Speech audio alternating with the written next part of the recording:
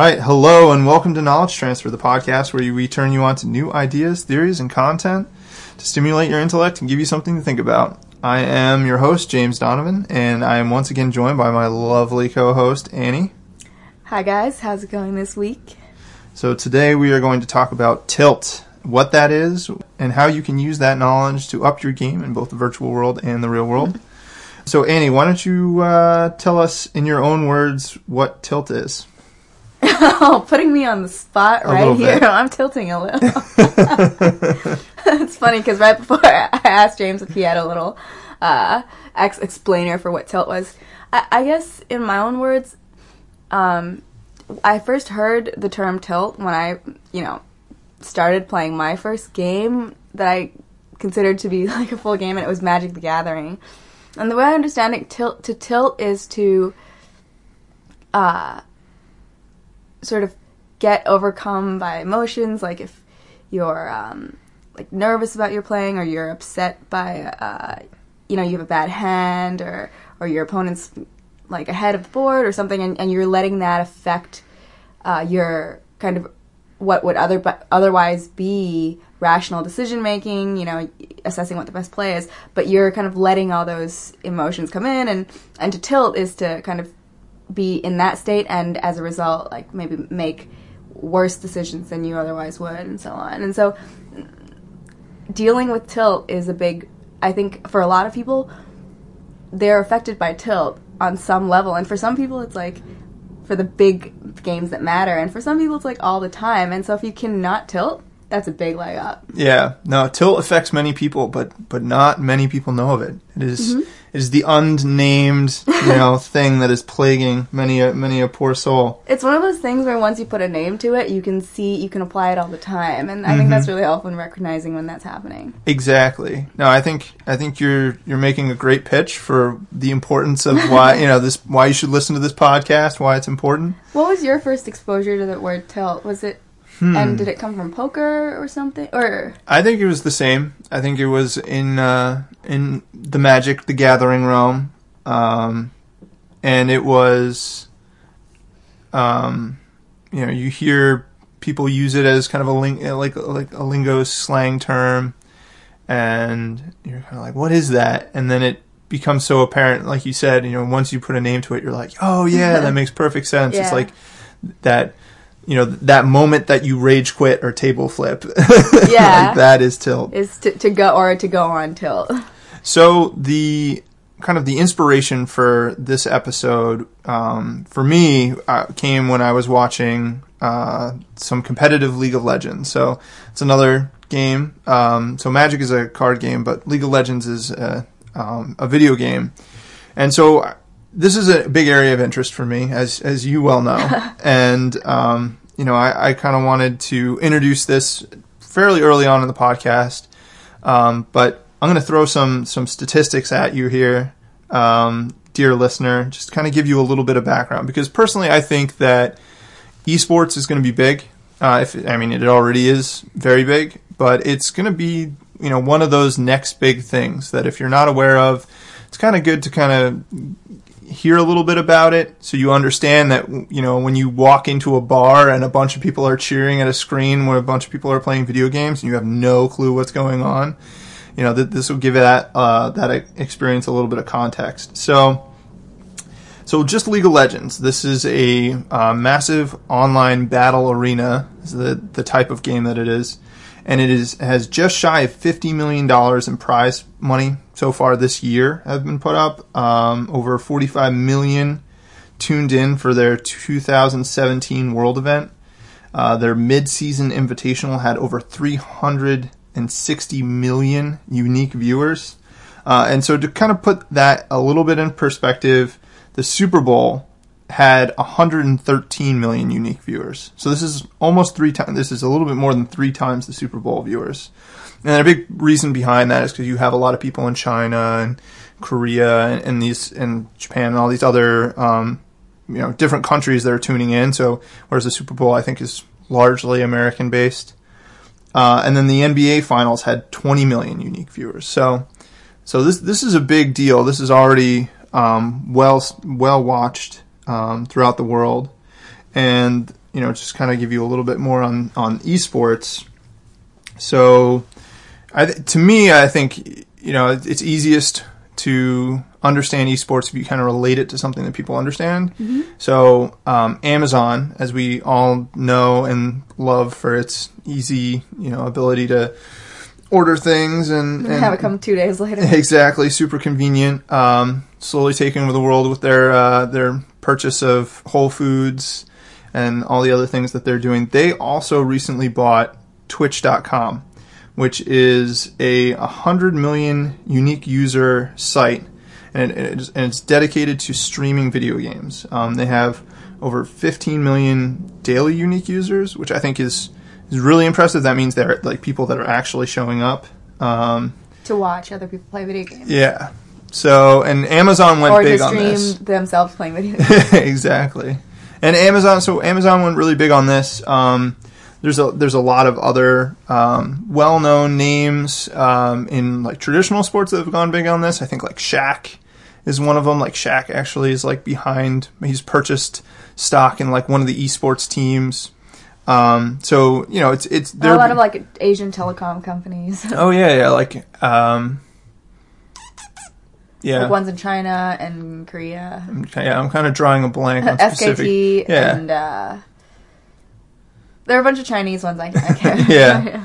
But a lot of companies are starting to go big on this, and the rationale behind that, which I think is pretty interesting, is like millennials occupy this weird spot in advertising, like limbo, where they're pretty savvy, so they can get around most direct advertising. They're not watching like TV anymore, and they are pretty direct about, I want this thing, so I'm going to go online, I'm going to research it.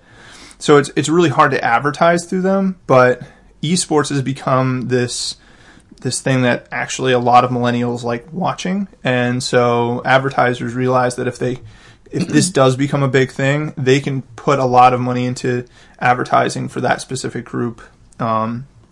So I think Amazon sees this. I think a lot of these Chinese companies see this as kind of like the next wave of like traditional sports. Right now, it's kind of like the Wild West.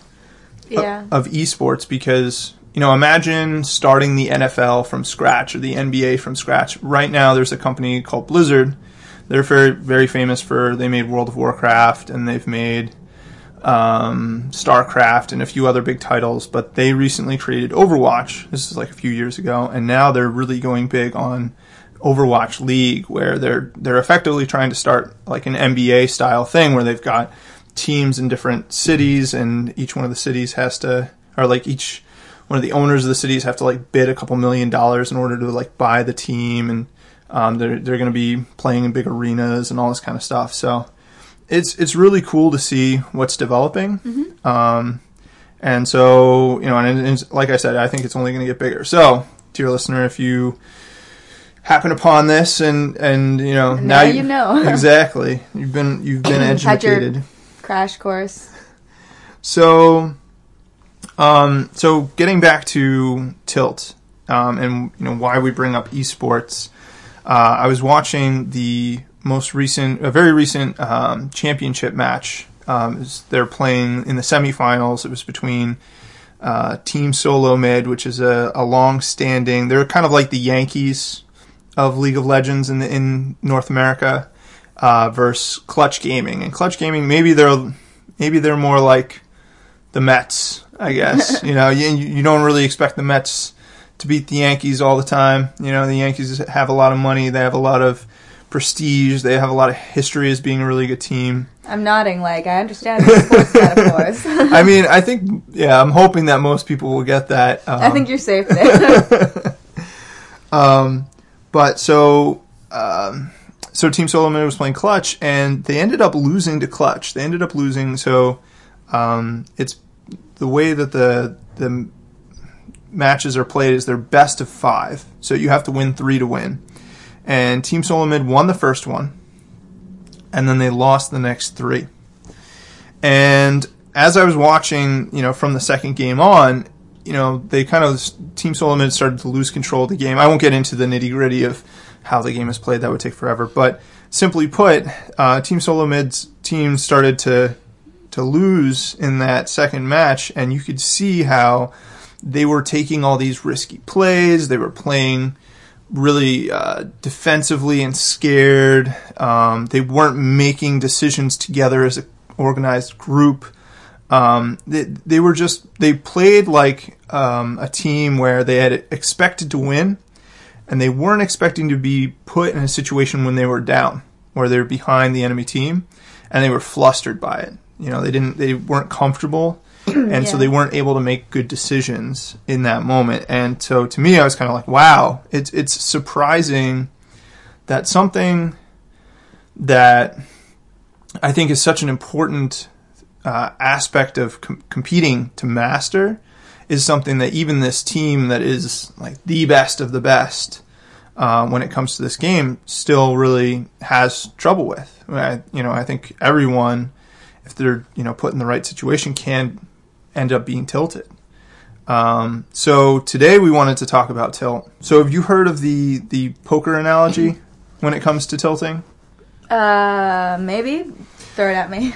Okay, so the poker analogy, I have this friend whose older brother really into competitive online poker, and he told this story. It was basically encapsulated tilt, and it was, when I'm playing well, I'm making a couple $100 an hour. When I'm playing poorly, I'm losing a couple $1,000 an hour. And so really when I'm playing really well, maybe I'm making like $500 an hour.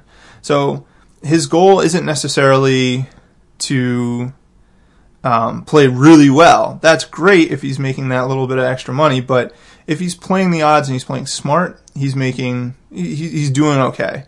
But it's when he's not playing well, when he's on tilt, that he's losing like way more than he could possibly be making. Right. So when you minimize those moments of when you're going on tilt, you stand to gain so much more than if you're just trying to incrementally improve your good moments. Exactly. Yeah, it's one of those things where being in that tilt space is actually far more detrimental than people think. People think, it doesn't matter, I'm playing poorly, I'm off my game, or when they're in that tilt space, they're not thinking about all those little ways they can play a little bit smarter. That really ends up hurting them a lot more than they think. I think poker is really a game where if you're going to do well, the main goal is to say, okay, I'm always playing the odds. I'm always trying to, bet when I have the advantage and not bet when I don't. And the classic way to tilt is, say you are supposed to win a hand, you have very favored odds, and then you don't, and you bet pretty big on those favored odds, you lose a bunch of money. Well, the first reaction of someone in that situation is going to be, shit, I got to make my money back. I don't want to lose all this money. And that's the moment where they say, okay, now I'm going to start making riskier plays. I'm going to, bet a little bit heavier in a situation that I shouldn't, just because, hey, I want to make up that money gap. So to me, I think that really encapsulates kind of the negative mindset thinking that goes into that springs from being tilted. Mm-hmm. Do you think people tilt for the same reasons? Well, I'll answer that by saying there's so many different reasons people could tilt. To say that people tilt for different reasons it's more a result of the different situations that they find themselves in.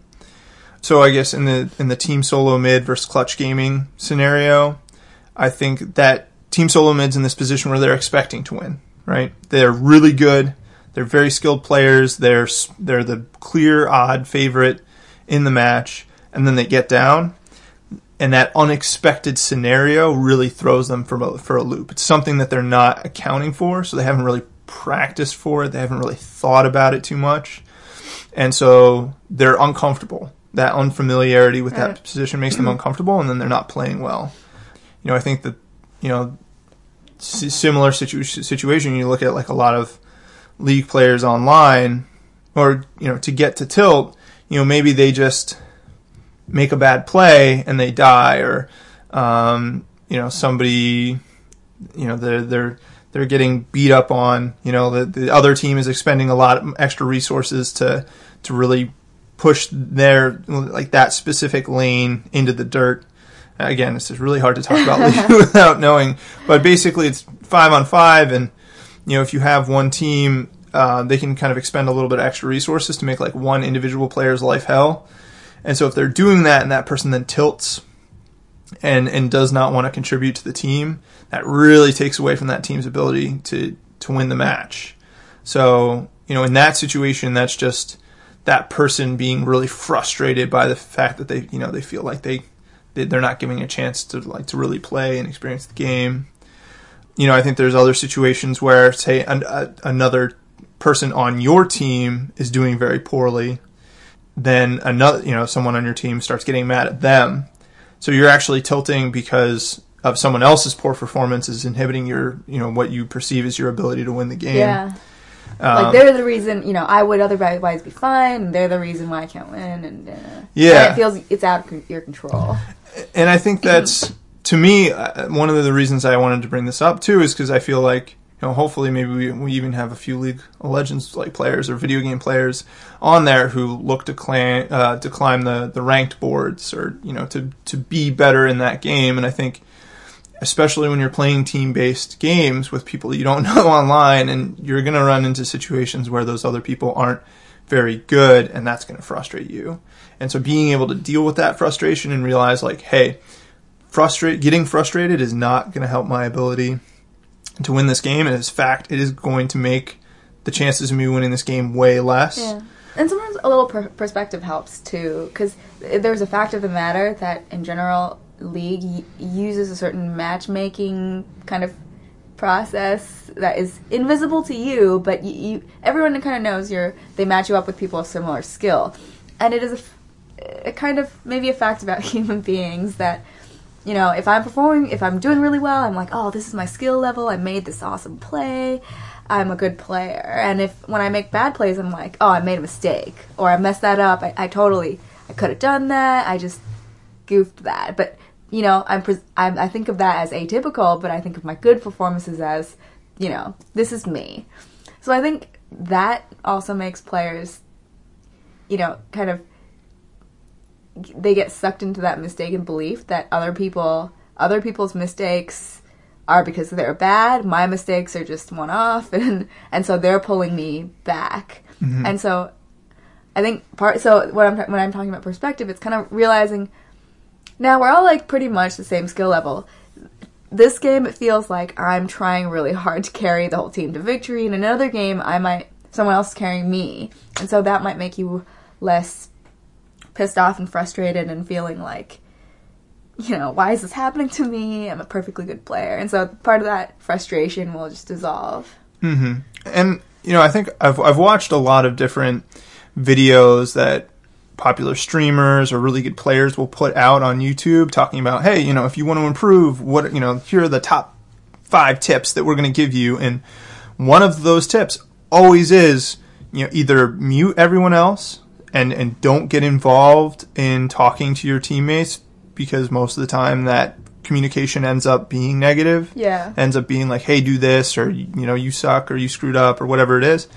Or it is, be really supportive of your teammates. Yeah. Be like, hey, look, hey, don't worry about that. We still got this. Or or if they do something well, be like, yeah, go team. Morale of the team is really essential to the team doing well, because there is a lot to say about how you feel and your performance from that. And I think everybody probably feels differently about this, but for me, it's like, I'm playing a game, I want to enjoy it. The moment someone flames me in chat, that's it. I'm not really enjoying myself anymore. I'm also pretty sensitive. So I like that there are these 2 options, at least right off the bat, mute all, or kind of just try actively to foster this community spirit. And the nice thing about the mute all strategy is you don't have to rely on yourself to exercise restraint after someone's already typed a mean thank you. This one's not going to happen. But me, a big thing about why I enjoy League of Legends is the fact that I get to play with 9 other players, and we're all typing in chat, and when something funny happens, we all laugh about it. Or I mostly play a kind of a fun, more relaxed game modes. Mm-hmm. So for me, mute all is kind of like a drastic option, because that I would be really losing out on a lot of the things I like about chat. So, yeah. You want to have that interaction. Yeah. And maybe so League of Legends has implemented code of conduct for players, or kind of like a general like guideline for what kind of like... Yeah, they implemented the honor system where after the game you can, give a little bit of props to people that you thought did a great job of, either teamwork or just being friendly. Yeah, and like if you do anything that's like harassing your teammates or swearing at them, they have a review system where you can get reported, and then if you get reported a certain number of times, you might get a ban for a certain amount of... So there's a system in place, and I'm not familiar enough to comment on how well I think that works, but I think generally I'm pretty happy with League. I also don't play I don't know. I think a lot of my friends complain a lot more about. Yeah, and I think like one of the things that I noticed that they do is loading screen, they give you little tips, and one of the tips they say is like players that are positive win like 60% more of their games than players who swear at their teammates or something like that. So they're actively trying to tell you like, hey, look, a more positive, supportive team environment is going to result in more games. So I watched a video recently about egotism and how important it is that if other people's lives are better, your life is better. Like if other people are well educated and are inventing things, then you benefit from those inventions and puts more money in the economy, that kind of thing. And I think this is very much the same, like a positive League environment where everyone's supportive of each other and saying like, even if you're like, hey, you screwed up there, this is what you can do better, or try to do this next time, or don't worry about it, like we got you kind of thing, that can go a long way to improving someone else's, not only their experience, but also their ability to perform well. Yeah. So, one of the other things that I wanted to talk about when it came to Tilt is how you can kind of practice putting up with Tilt. So I think we talked a little bit about how Team Solo Mid, one of the what I think put them in that Tilt mode that kind of set them off their game and maybe snowballed them into those losses, was they weren't expecting to be behind, right? They were playing against a team that they were favored against, and they were expecting to do a lot better, but they all of a sudden game 2 they're just way behind early in the game, and they can just never get out of that mindset. And so for me, when I was in college, as you know, I'm a big rower, and we did very well for ourselves, won a lot of big championships and stuff like that. But one of the most important things that I think for us was our coach constantly put us in situations where we were behind and we had to make up that deficit. There's such a psychological advantage if you are the boat that is up in crew in racing, because you can see the other boat, you can respond to their moves, you're putting out a wake and they're kind of sitting in that wake. So if you're the boat that's down, you kind of know you're at a disadvantage, and the only way that you're coming back is if you're focused on doing the best you can do in that moment. So it's almost letting everything else melt away and just saying, hey, the situation is what it is. I just need to focus on doing the best I can with what I've got.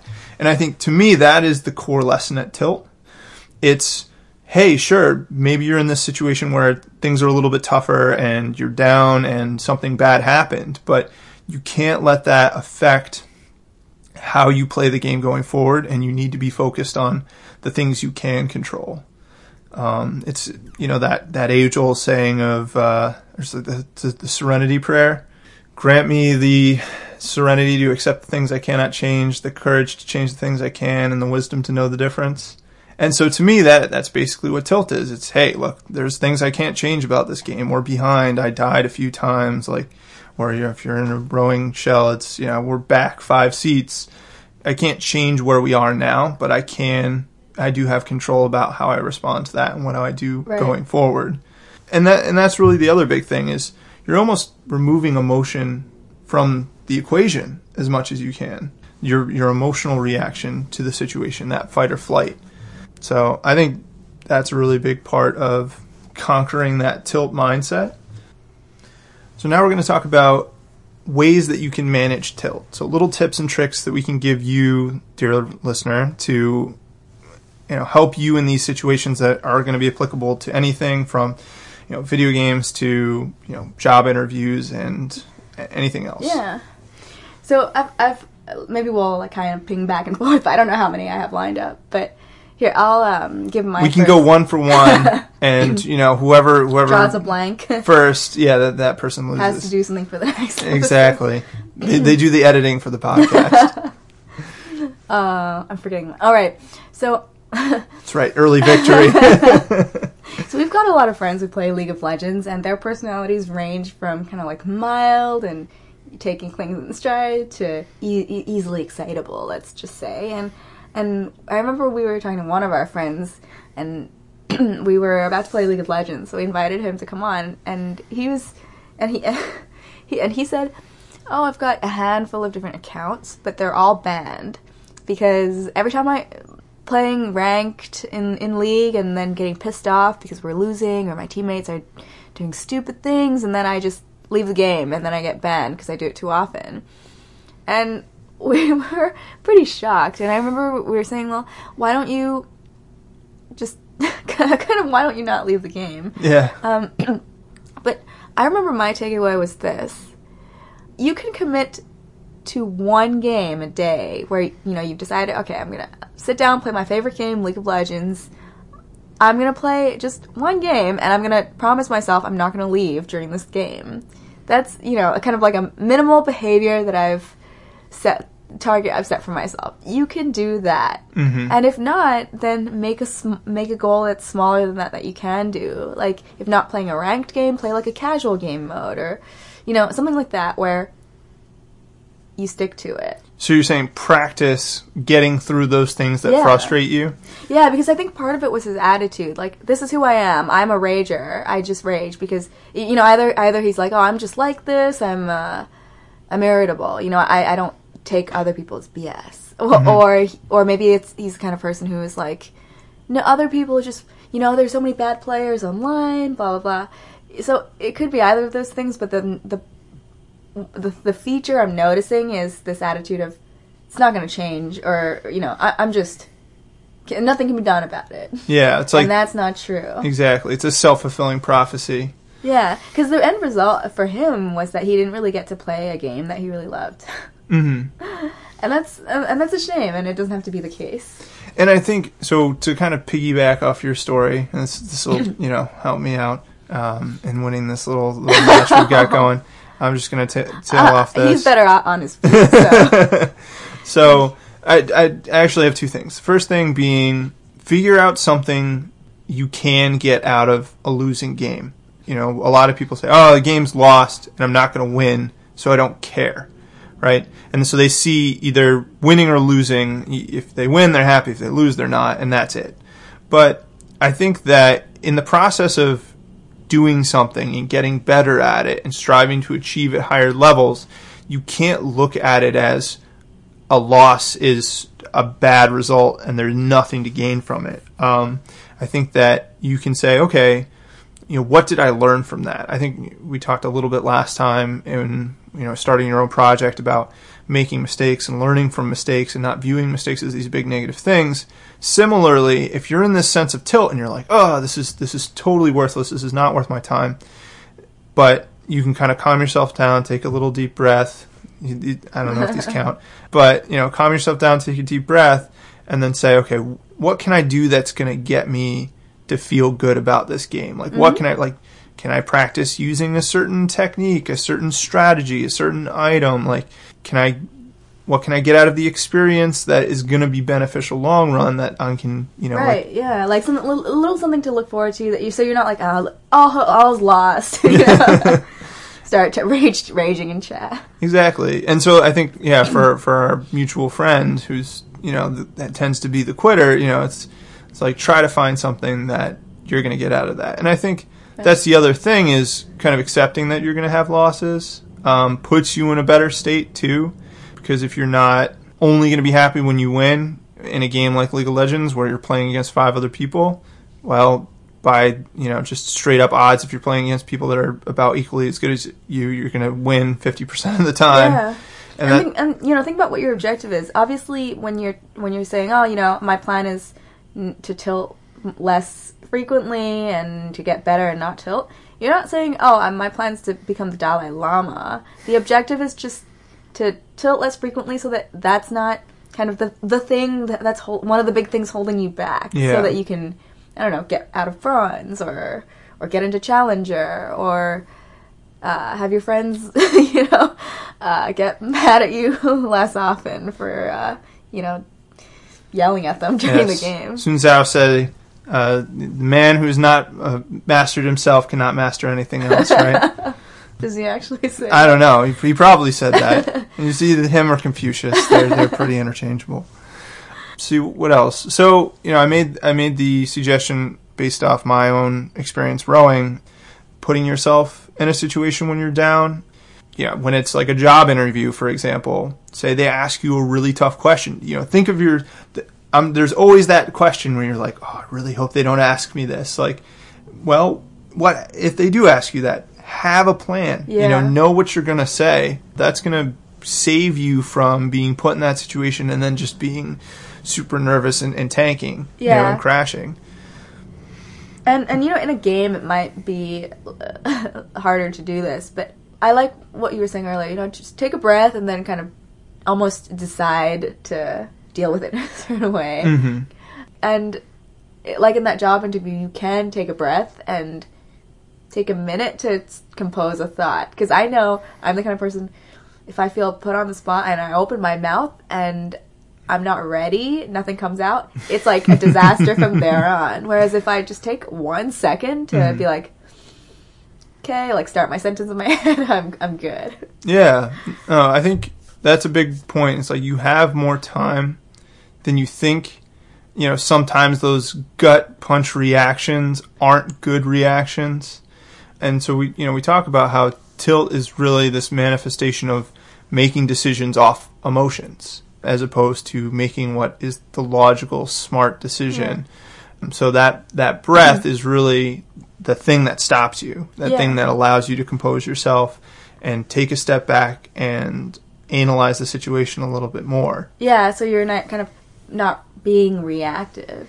I think we've got a lot of good tips going on. We've talked in the abstract from kind of gaining perspective or like recognizing the situation to how to cultivate better, I don't know, tilt proofiness. Mm-hmm. And I kind of wanted to add one that is even more of like a practical, like hands-on, what do I do when I'm in a crunch type of situation? And this comes from personal experience. So I've always been a pretty sensitive person. Like in class, I never really got in trouble because I cared not to, I'm a sweet, innocent, I was a sweet and innocent kid, so usually other people took the fall. But it was certainly a feature that I grappled with, like if someone spoke to me too harshly, like I could just feel the tears well up, or sometimes if I was called on in class unprepared, I could just, like my face burning up, and I'm like, negotiating with myself. And so, and as I grew older, like in college, I remember thinking, okay, stuff's gonna happen. I'm gonna get fired from a job, or I'm gonna have a tough conversation with my grad school advisor. Like, one cannot just cry in these situations. So I remember doing some Googling and coming up with some strategies, and here's one that has really worked for me.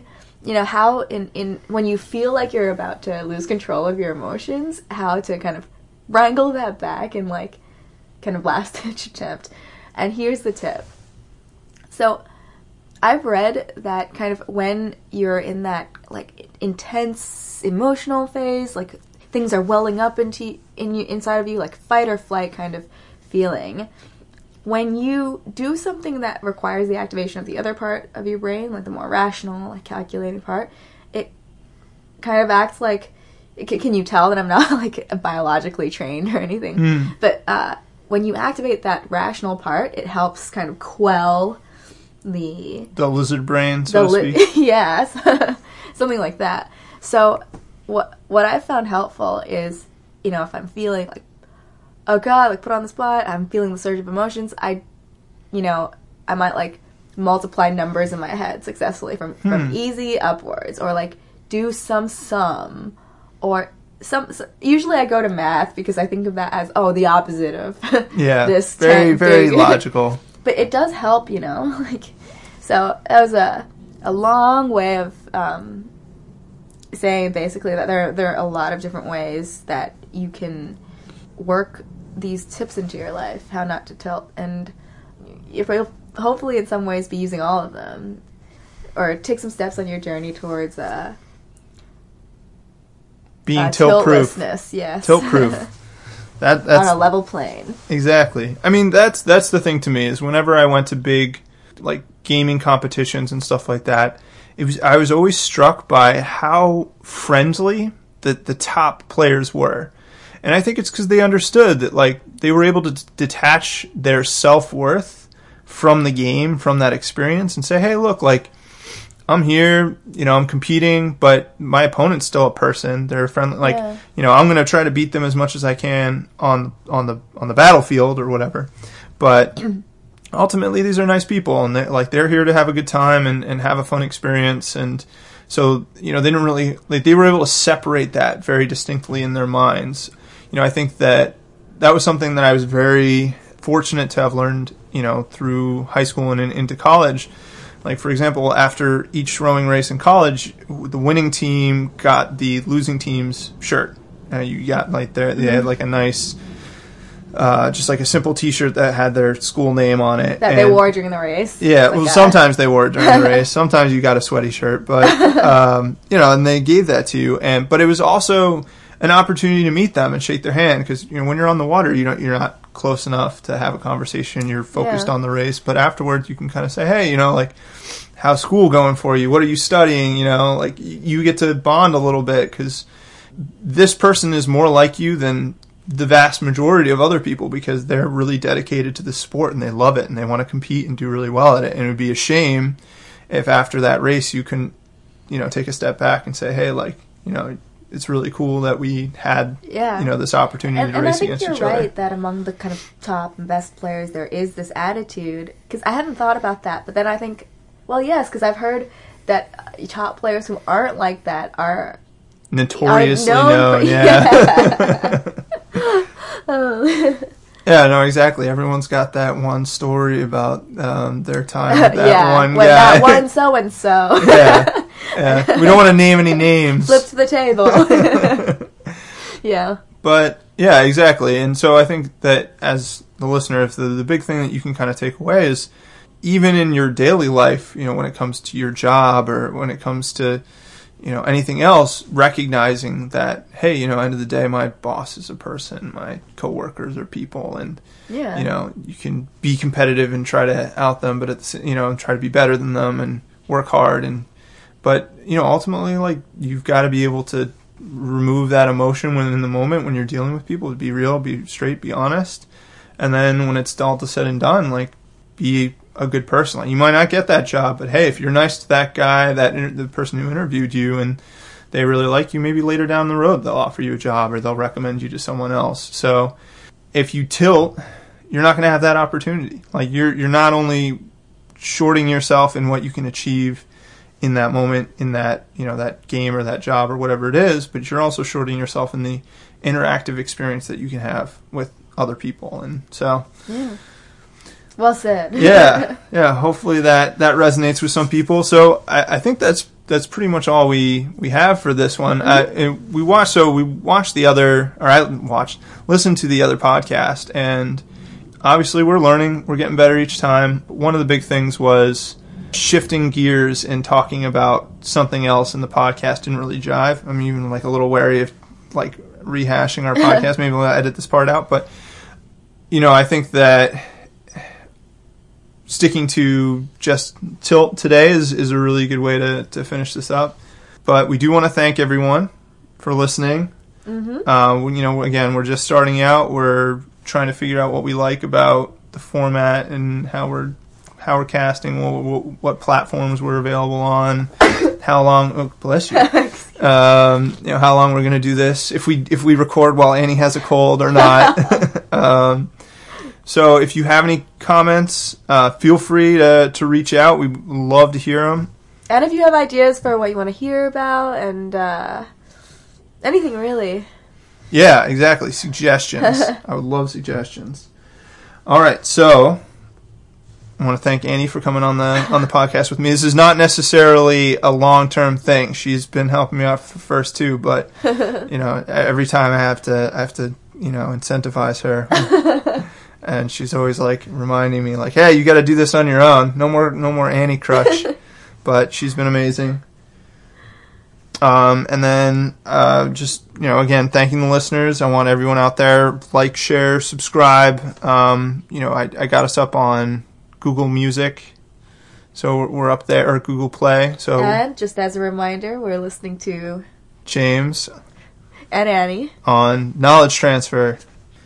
And that's it. Thank you, everyone. Thanks for listening. We'll catch you next time.